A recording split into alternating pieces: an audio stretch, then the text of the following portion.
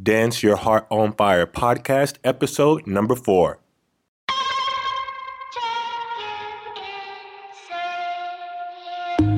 Some people want me to be heads or tails. I say no way, try again another day. I should be happy, not tipping the scales. I just won't play, letting my life get away. Are you addicted to neo/urban kizomba? Do you spend most of your free time watching kizomba videos on YouTube and Facebook? Do you daydream about someday traveling to Europe to dance kizomba? If you answered yes to any of these questions, get off your butt and head to the 2nd annual Neo Kizomba Festival in Austin, Texas. We are bringing some of the top European instructors and DJs to you here in the U.S. Lawrence and Adeline, Isabel and Felicien, Anna Labone, and DJ Snakes. This is all going down July 8th to the 10th in Austin, Texas. Find out more and grab your pass before the next price increase at neokizfest.com. Again, that's neokizfest.com. Welcome to the Dance Your Heart on Fire podcast, the podcast dedicated to inspiring dancers worldwide whose hearts have been touched by music and dance. The universal language of dance and music is spoken by many of us throughout the world. We want to motivate the dancer in you by sharing stories, insights, and ideas to enhance your journey. Join us now with your host, Charles Ogar. Hello. Thank you for checking out today's show. I just wanted to take a quick moment and apologize in advance for the audio quality of this week's podcast. I figured it will be best to post the content and allow you guys to take value from the awesome interview here with Laura Riva and allow you to hear her mind. There's a lot of value out there for leads and follows in the dance scene. And as I move forward with this podcast, we're definitely going to be dedicated to making sure the audio quality is the best it can possibly be. Again, I apologize for the audio quality. Next week, it'll be fixed. Without further ado, here's this week's podcast. All right. Hello, everyone. This is Charles with the Dance Your Heart on Fire podcast, and we're here today with our special guest, Laura Riva. If you haven't heard of Laura, she has a blog called The Dancing Grapevine. I'll let her talk a little bit more about that in just a few minutes. But the way that I found out about her first was through her blog, and her blog was very insightful that I had to write her a message and kind of like pick her brain. It's like, I love your blog. I love the way your mind works about dance, and kind of adding that extra insight into just outside of the steps and the patterns, more about the etiquette, more about the connection, more about the process of dance that we've all come to love and enjoy. So I'll go ahead and let Laura speak a little bit about herself. Thanks for having me on today, Charles. Like he said, my name is Laura Riva. I'm based out of Toronto, Canada. I'm one of the senior instructors at D Zouk Productions, which is a Brazilian Zouk dance school based out of Toronto. My partner and I are also the co-organizers of Canada Zouk Congress and Vision Dance Encounter, which are 2 events that we have up here in Toronto. We travel a lot, both nationally and internationally, in terms of teaching and whatnot, and also have our own programs. And in the spare time that I have, I write the Dancing Grapevine. It's kind of, I guess, my creative outlet. If you guys haven't subscribed or checked out the website, after you listen to the podcast, you definitely have to go and read some of her blogs. If you read one, you're going to want to read like 5 more, and you just end up spending like an hour reading her blogs. They're that insightful. They're really well put together. So just like her writing style in general really stood out to me in as far as like other dance blogs that I've read. But today's topic is going to be the skill of following and how that in the dancing can sometimes be undermined.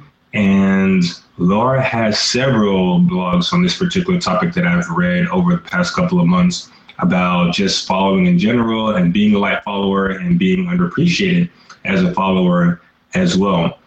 My experience as far as following, kind of like my philosophy, is that a leader can get started and he can learn patterns, he can learn moves and things like that. But what's really going to help him excel at leading is getting feedback. And that feedback is going to be coming from an experienced follower.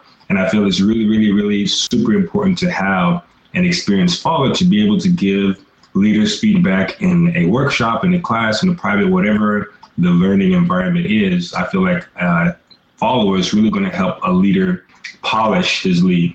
And this stood out to me more than really, I guess, blatantly in a workshop that I was teaching, and we were short follows. So I was like, okay, I'll just go ahead and start following because I already taught the guys the patterns. And so I circled through the rotation one particular time, and it was really super eye-opening because I was like, oh, MJ, you guys, your feet are moving to the beat on time, but like your lead is like all over the place. Some people were like really super soft. Some people were like super rough and tense. Some people were using the wrong part to move the follower around the place. It was really eye-opening. So as much as I do teach on my own from a leader's perspective, I really try to have an experienced follower there on the workshop as well to help provide that insight.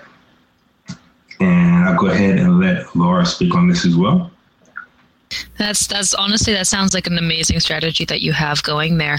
In my experience, there's nothing wrong with teaching classes solo. I do that sometimes. My partner does that sometimes as well, even if we don't have an experienced leader follow, provided that the instructor understands what they're doing from both sides of the partnership. For sure. And also, too, one thing that I do see tends to happen with solo instructors is I tend to see men getting more prestige and more acclaim than traveling solo female artists. And I've asked some leads at times, and an answer that I occasionally get, not always, like it's important to note that not everyone feels that following is somehow a less valuable asset in terms of dance skills than leading.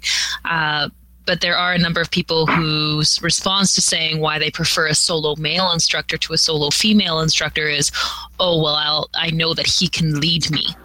And like follows don't need to know patterns, so it's just more important that the teacher can lead than the teacher can follow.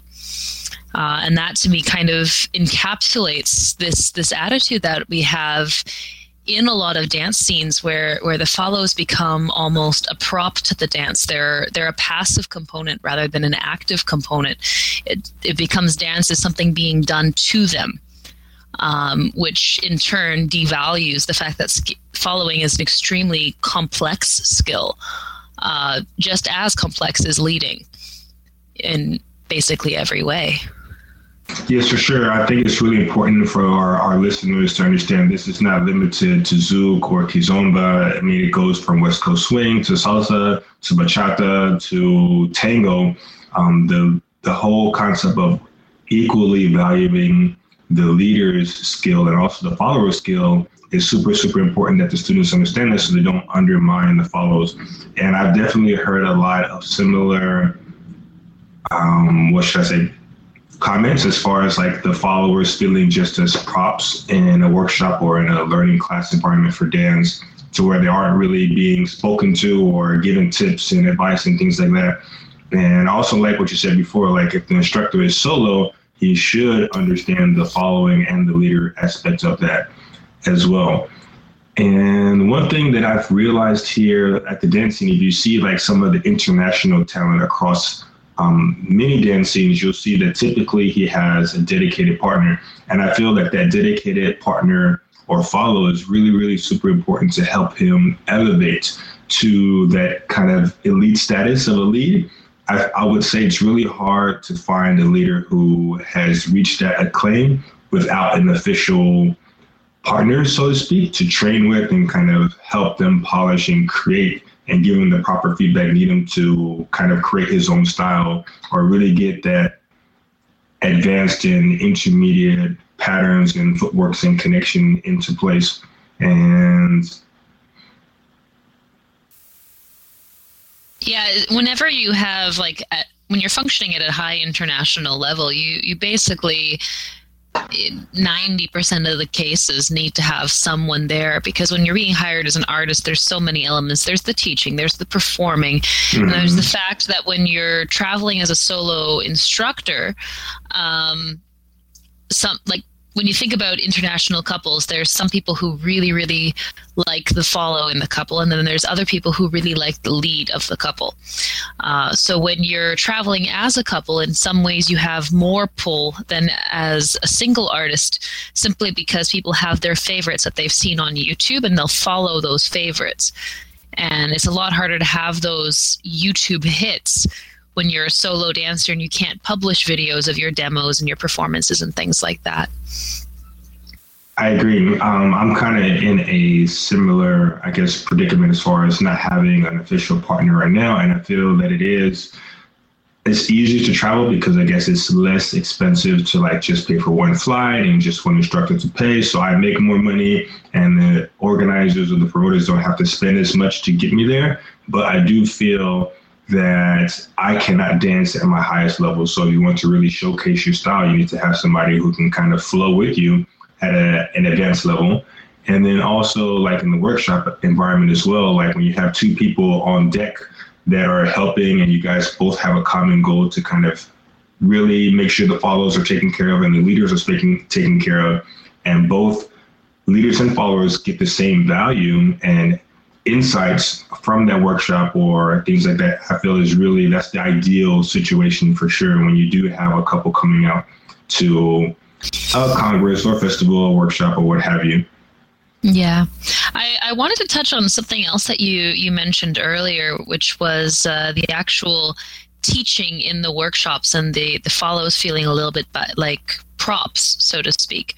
Yes, I remember, I think there's a blog that you wrote that says just follow and how that should be banned. And I think that might be tying into where you're going, but go ahead. Yeah, some people took issue with the idea of banning the term just follow. But I actually had a very specific reason for suggesting that. And honestly, myself, at times, I've said like just follow to people unintentionally. But there's a message when you say to someone, just do something, just do this, just do that. It implies a level of easiness, so to speak. Like if you're just going down the street or you're just running out for something, it's very different than like, oh, I'm going out to do this thing. And so when you're in a workshop and you have a room where half of your audience, sometimes more, are follows, and the information that you give them is just follow. Well, what happens if they can't just follow? Because, like, to be truthful, most of the time when we're social dancing, we're not getting ideal leads. We're not getting the ideal that we're hoping for in the classroom. And usually the people in the class aren't doing the ideal because they're learning.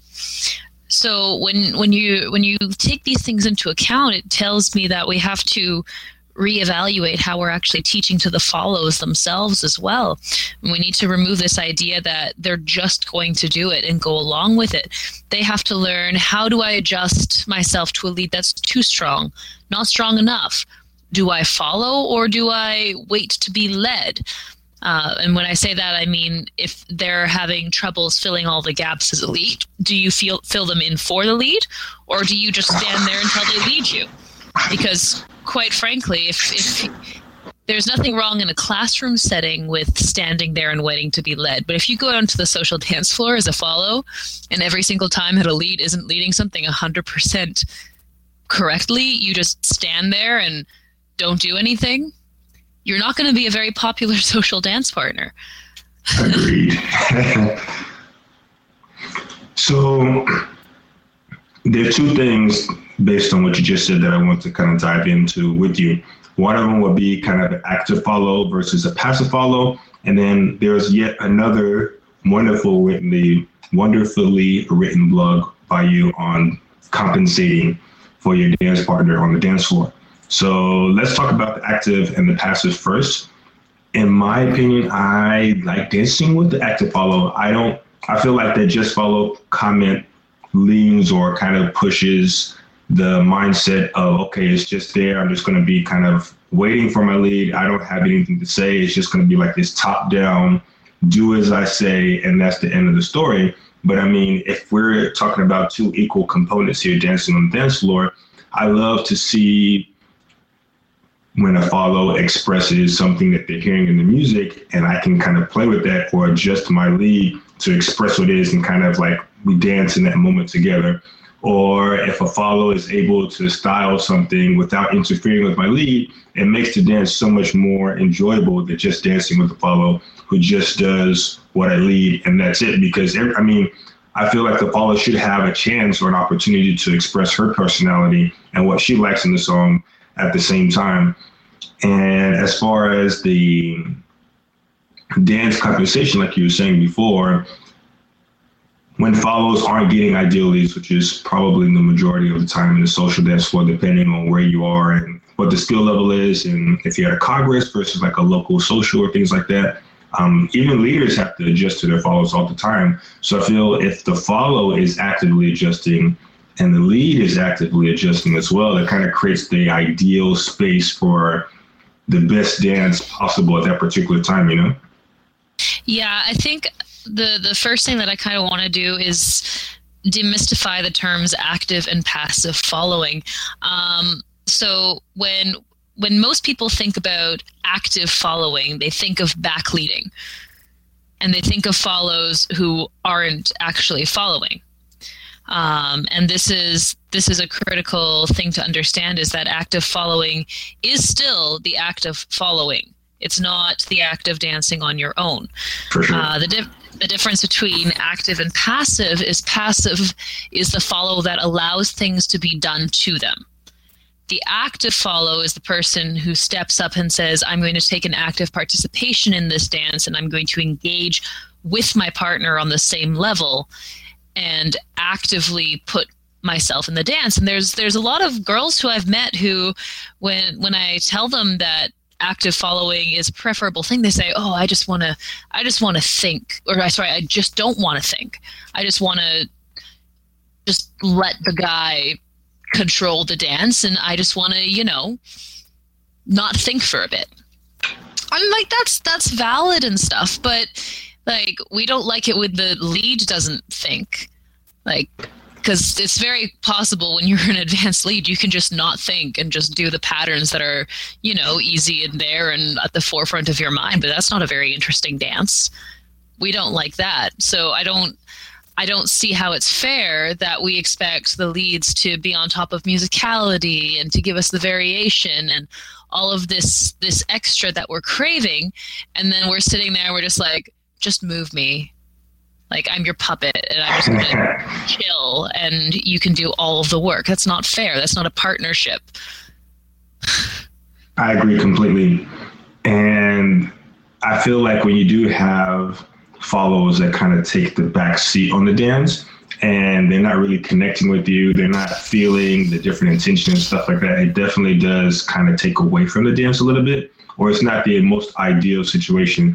When you have a follower that's like hanging on to every step that you make and really giving you her undivided attention while at the same time letting you lead the dance, those dances are so much more enjoyable and fulfilling. And those are the ones that you go run and tell your friends about after the end of the social or a congress or things like that. Those are the ones that you remember. You don't remember the ones where you just kind of like, okay, we're dancing, I'm leading her, but I don't have her undivided attention. Mm-hmm. And you can see that it's not always the best follows on a dance floor that are these memorable dancers. Very often you can get people who are extremely technically skilled and they're following beautifully, or they're leading in that, for that matter, beautifully. Mm-hmm. And everything just feels completely flat.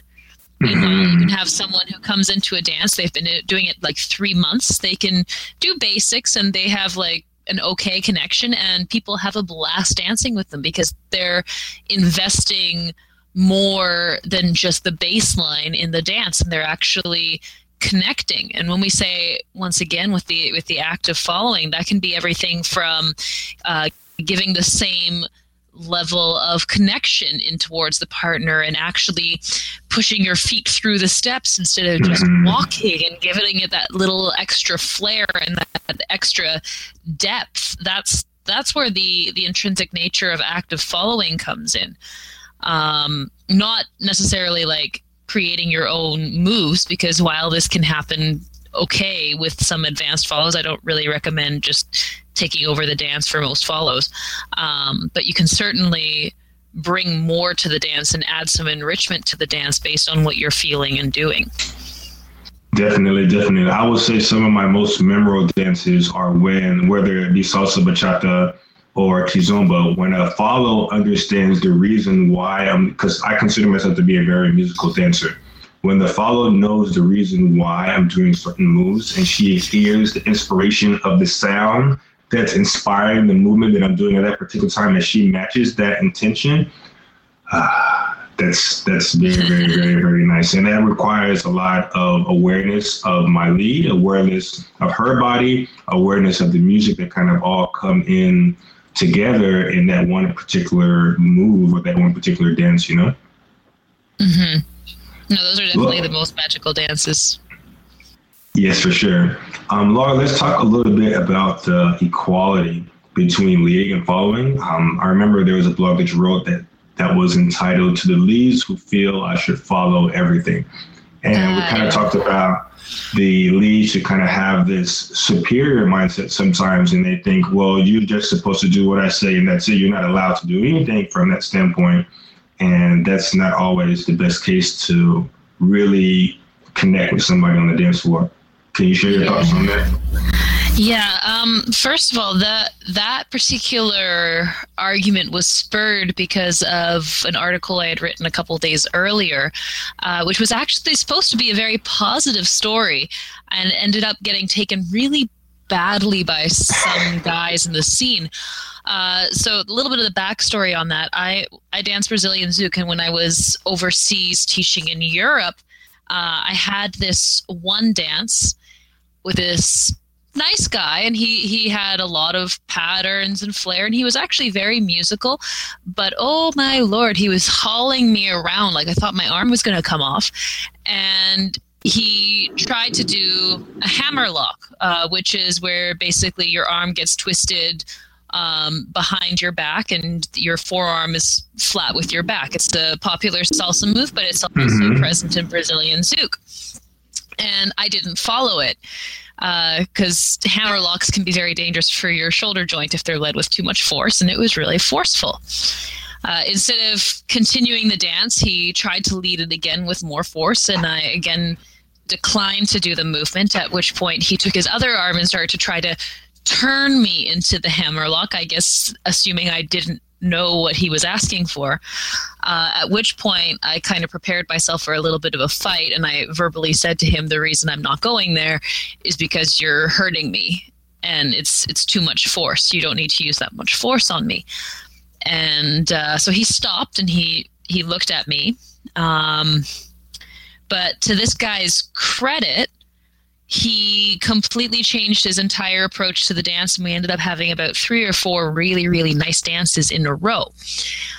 So when I wrote the original article, I was intending to highlight on this idea of actually like listening and responding to your partner, and the fact that a dance that's going badly can be rescued if you can swallow your ego and get back on your partner's wavelength, right? Instead, what I got was comments like, oh, you're such a princess. No one probably wants to social dance with you if you're that much of a diva and aren't following this. And he probably thought you were a beginner. OMG. Which was hilarious to me. But nonetheless, it got me a little bit pissed off. So I decided to write a response, which was to the leads who think I should follow everything. And my stance on following is, if I don't feel safe for whatever reason doing the thing that you are asking me to do, I am not going to do it, and there's no way you're going to force me into it without breaking me.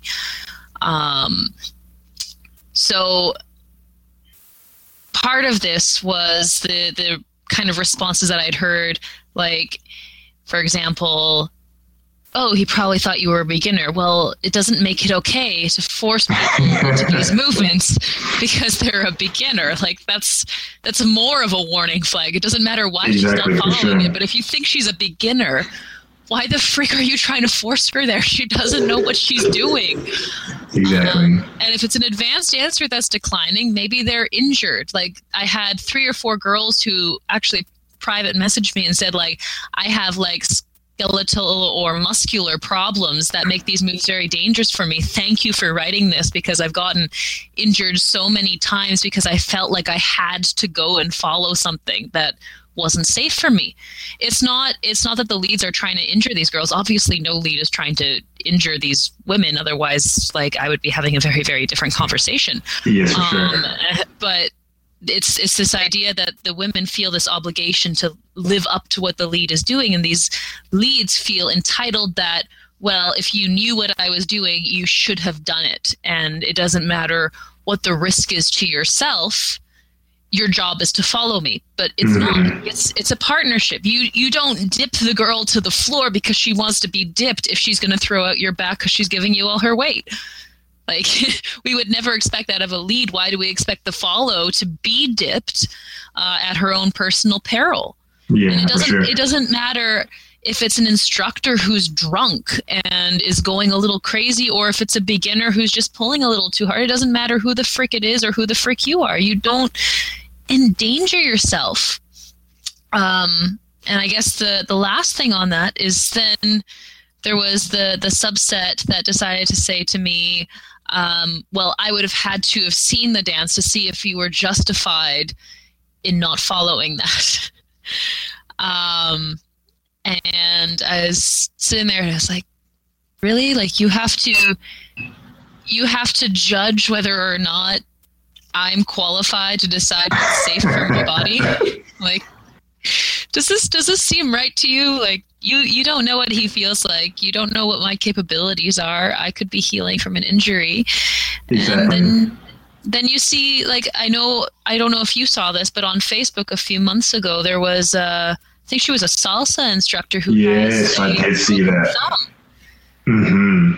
And it's the same story over and over and over again. There was another girl in Brazilian Zouk who ended up retiring from the scene because of a guy who dipped her the wrong way and did terrible things to her spinal column.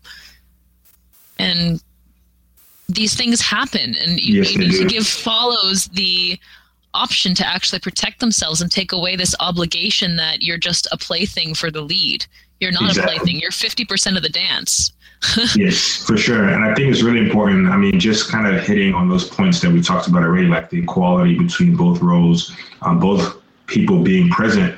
And if a follow is an active follow, she is assessing the lead and choosing what to follow and what not to follow, making sure that she is being safe and she's kind of protecting herself in the instance that a follow does something either intentionally or by accident that could put her in danger, you know?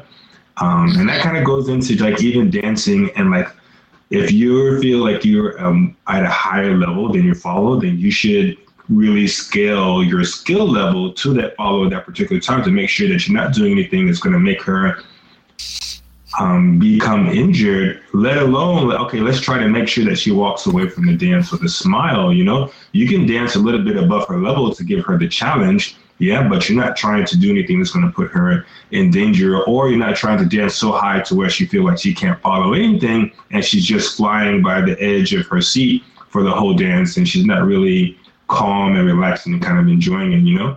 So yeah. I definitely agree on that safety. What were you going to say?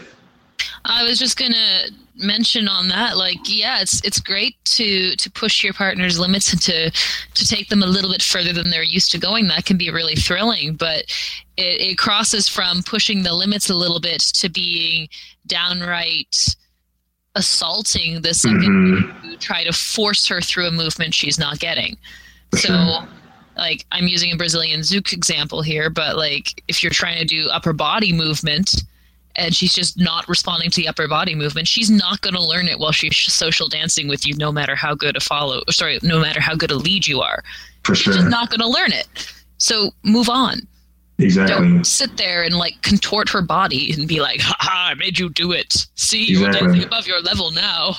Exactly. I mean, if you're able to lead a girl through something that she's never done before, smoothly and like calmly, like that's a compliment to your lead, but you're not forcing it, and that kind of takes that attention of like, okay, how much force am I going to use to lead something? If it's too much force, okay, let me take away from whatever it is I'm trying to do and do something else if it's not working, sometimes you see those guys that try to do a move and like the move doesn't go. And I want to say 90% of the time it's because they're not leading it right. And then they end up trying to teach the girl on the dance floor to kind of like, oh, you're supposed to do this or you're supposed to do that. I'm like, well, like if you let it correctly, more than likely she will follow through it. And if you are trying to force something advanced on a beginner follower, then you're not really paying attention to her skill level to begin with. You just want to do this pattern for the sake of the pattern, but the pattern shouldn't be your main focus right now. It should be dancing with the person at the skill level that they're at that particular time, And I even feel like as a leader, instead of trying to force things, like I almost feel like sometimes, especially when I'm dancing salsa, and you want to talk about floor craft and like keeping your partner safe, it's like, let alone, let's not force patterns. Let's make sure that my follower is like in the opportune time. She's not going to bump into anybody else. Nobody else is going to bump into her. And I'm protecting my follow as well as leading her at the same time. So making sure she doesn't get hurt. And I feel like it even takes a higher level of attention, Mm-hmm. And actually on that subject, an active follow is also in a position to make sure a more novice lead is safe. Mm-hmm. Because we see behind your head.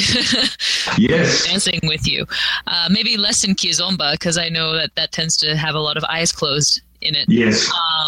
But at least in the dance genres that I've done, half the time it ends up being the follow who's aborting things that are going in the wrong direction simply because she sees what's coming before the lead does. Exactly. And you can pull the lead out of the way if something's coming their way, or you can give them resistance, and a responsive lead will be like, oh, something's up. Exactly. I've had many followers like kind of tap my shoulder if I'm walking backwards and I'm about to hit like another partner or something like that, because they're aware. And I always think, oh, thanks, because you're kind of like being like my rear view mirror almost on the dance floor, and I can't see everything that's going on, So that's completely awesome that both people are trying to keep each other safe. And that kind of goes back into the same overarching theme of like respecting the skill of both. Mm-hmm. So let's go ahead and finish off the podcast here with some advice. And I've heard some followers say that they've tried the active following thing, or tried styling, or tried doing thing, and it throws the lead off. And I wonder if you had any advice for doing that. I know you've written a couple of blogs on test driving your lead. So I wonder if you can share some of those insights with our listeners. In terms of styling, styling to me is kind of the last thing that gets added into your dancing. And no matter what you're learning in dance, there's always a period of awkward before it becomes cool. So if you're trying to figure out how to style and you're like confident in your following and you're trying to figure out how to add this other thing in, and sometimes it's a little rough in the beginning, that's normal. That's just a growing pain. That's like the lead figuring out how to lead that cool new pattern, and it feels a little bit robotic, but you can see where the intention is going. So that I wouldn't worry about as much. In terms of freaking out your lead, if you're freaking out the lead with something that you're doing, is probably because they're not ready for it. They're at a level where they're more scared of a follow who's starting to do her own thing than they are receptive. And that doesn't mean that you're doing anything wrong. It just means that this particular lead needs the comfort food version of a follower rather than the fine dining. I like that reference. Yeah, so you just gotta be there and comfortable and happy. Throw them if you're throwing them in the kitchen the first few times, start with the craft dinner and work your way up to like homemade sushi. But if you start throwing everything at them within their first couple months social dancing, where they're just figuring out that they can move two bodies at the same time, they're gonna freak out. It's like the beginner follow who's walking, and then suddenly they're doing all of these turns, and they're like, what's happening to me? My world is upside down and I don't know what's going on, and now I'm scared. So that's our version of compensating for the lead. But in terms of active following, if you're trying to deepen the connection and the lead pulls away, really your only two options are to kind of hope that they come back and join you, or to descend to whatever plane that they're comfortable on. And my general rule of thumb is whoever is less comfortable with connection sets the pace. So you can ask for more, but if you feel the tension and you feel the reluctance to go into a place like that, and I know especially in Kizomba, connection is such an important thing. Definitely.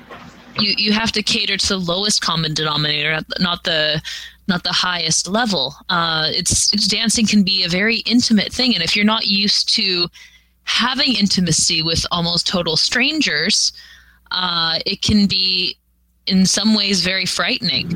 Yes, for sure. And so part of what helps to create that deeper connection is actively listening and actively following what their comfort level is. And then once you're both in that comfortable place, it's easier to start building up a little bit of a deeper connection. But if you just, once again, take them and chuck them in the deep end of the pool and you're like, swim for it, rather than like walking them in from the shallow end, it's harder. So reach the deep place together. Don't go there and try to drag the other person down to you. You have to go together. Yes, for sure. And I think the main, I want to say #trust, just to like everything that you just said, like you have to build that trust with your partner. You have to connect with your partner. You have to kind of figure out, okay, this is where she's at. This is where I am. Let's see if we can develop some trust so we can kind of get on the same page together to make the dance so much more enjoyable for both of us for however long it is that we're going to be dancing. Yeah. I think a perfect example, if you think about, I don't know if you do this in Zouk, in Kizomba, but in Zouk, the very first day, we don't take our brand new dancers and teach them thigh-to-thigh connection, which is a thing in Brazilian Zouk. Mm-hmm. We don't take them there on their first day because they'll leave and they'll never come back. But by the time that you've been dancing for a year or two, it's the regular.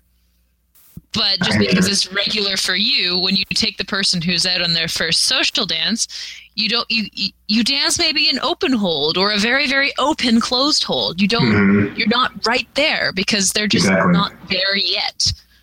Let them get there. That'll be the equivalent of dancing Tarashinha or leading Tarashinha or teaching Tarashinha with somebody's first class. And Tarashinha is typically the more sensual hip style movement where the guy has his hands above the girl's hips and he's kind of manipulating the girl's hips. Some girls love it, but I mean, it takes a really good lead to kind of do it properly, do it with the right amount of force, do it with the right amount of musicality, and still have his basics down. So it's definitely an extension of the foundation of Kizomba to be able to shift your weight. And the guy has to have some body movement of his own, you know? So you can't teach all that right off the bat for sure. And you don't force that on a newbie beginner either because you want her to have a good time. And it goes back in. You're creating trust for her to continue to come out and learn and come out and dance until she's able to get to those more high level and more intimate connections that are in either Zouk or Kizomba, you know? Mm-hmm. And it's funny that you mentioned Tarashinha, because the very first time that I ever went to Kizomba, it was mostly people attempting to do Tarashinha. Yeah, so I think I did not know what I was doing, and it was a very interesting experience. And I mean, my comfort threshold is already quite high because I dance Brazilian Zouk, but I'm not used to people grabbing my hips and moving them. Yeah. And it was kind of like, okay, all right, I'm comfortable. I'm not that comfortable. So on that note, Tarashinha is typically what I see on the dance floor, which is not the ideal situation, but what I see on the dance floor, and I'm at social sometimes, is that guys will use Tarashinha as like their escape because they don't have anything else in their tool belt to do on the dance floor. Or they have another intention. It's like, oh, okay, let me go ahead and let this girl know how sexy I think she is with doing a bunch of Tashinya. And they're trying to hit on the girls. And that happens in the dance scene. I mean, it's human nature to a degree, but at the same time, there needs to be etiquette and respect and things like that, you know? So that's what I see on the dance floor. But ideally, Tarashinya is like kind of like that extra sprinkles on your dance. It's not like the main dance, unless you are listening to like a straight up Tarashinya song to where it's expected to dance Tarashinya for the whole song because you are listening to Tarashinya music, which comes under the Kizomba umbrella. But more often than not, if you go to a Kizomba party, they're not going to throw out straight up Tarashinya until like the wee hours of the night, you know? When everyone's tired and is just okay with that. Exactly. My first trip to Europe was the Central Dance Festival, and they had a Tarashinya after party. It was like a glow in the dark party, so it was like really, really dark. And that was from 5 a.m. to 7 a.m. So that was my first experience. But I mean, in Europe, they can kind of take it because the elites have kind of are more advanced and more developed and more experienced. Here in the U.S., I mean, if they're using it and they're dancing, they're listening to like more traditional Kizomba and they're doing Tarashinya, they're still very inexperienced at that particular time. I would agree with that. Well, Laura, I definitely appreciate you taking time out of your day to come and talk with me about dance and your insights. Listeners, as you listen to her, she has a wealth of knowledge. Definitely, like I said before, check out her blog, The Dancing Grapevine. Anytime she posted her blog on her page, I have several Neo Kizomba pages, and I've shared them on all my pages all the time. Her blogs are that good, and this is the main reason why she's on the podcast right now. And hopefully she'll be on some other podcasts up here in the future so we can talk about different elements of dance and things like that. Laura, do you have any parting words of advice for our listeners? And also let them know how to find out more about you. Yeah, I think the biggest thing for me is just thank you for inviting me to speak on your podcast, and thank you for initially reaching out to me about the blog. If you want to visit the blog, the web address is www.d as in Delta zouk.com/grapevine. So www.dzouk.com/grapevine. We also run Canada Zouk Congress, so if you feel like learning some Brazilian Zouk, we have a whole beginner, intermediate, and advanced track there. Tickets are on sale, so come visit us in Canada. I promise it's warm here in the summer.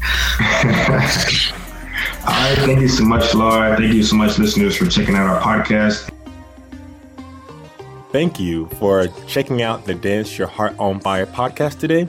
Be sure to check out neokizomba.com for links to everything that we chatted about today, as well as some awesome free resources to enhance your Kizomba journey.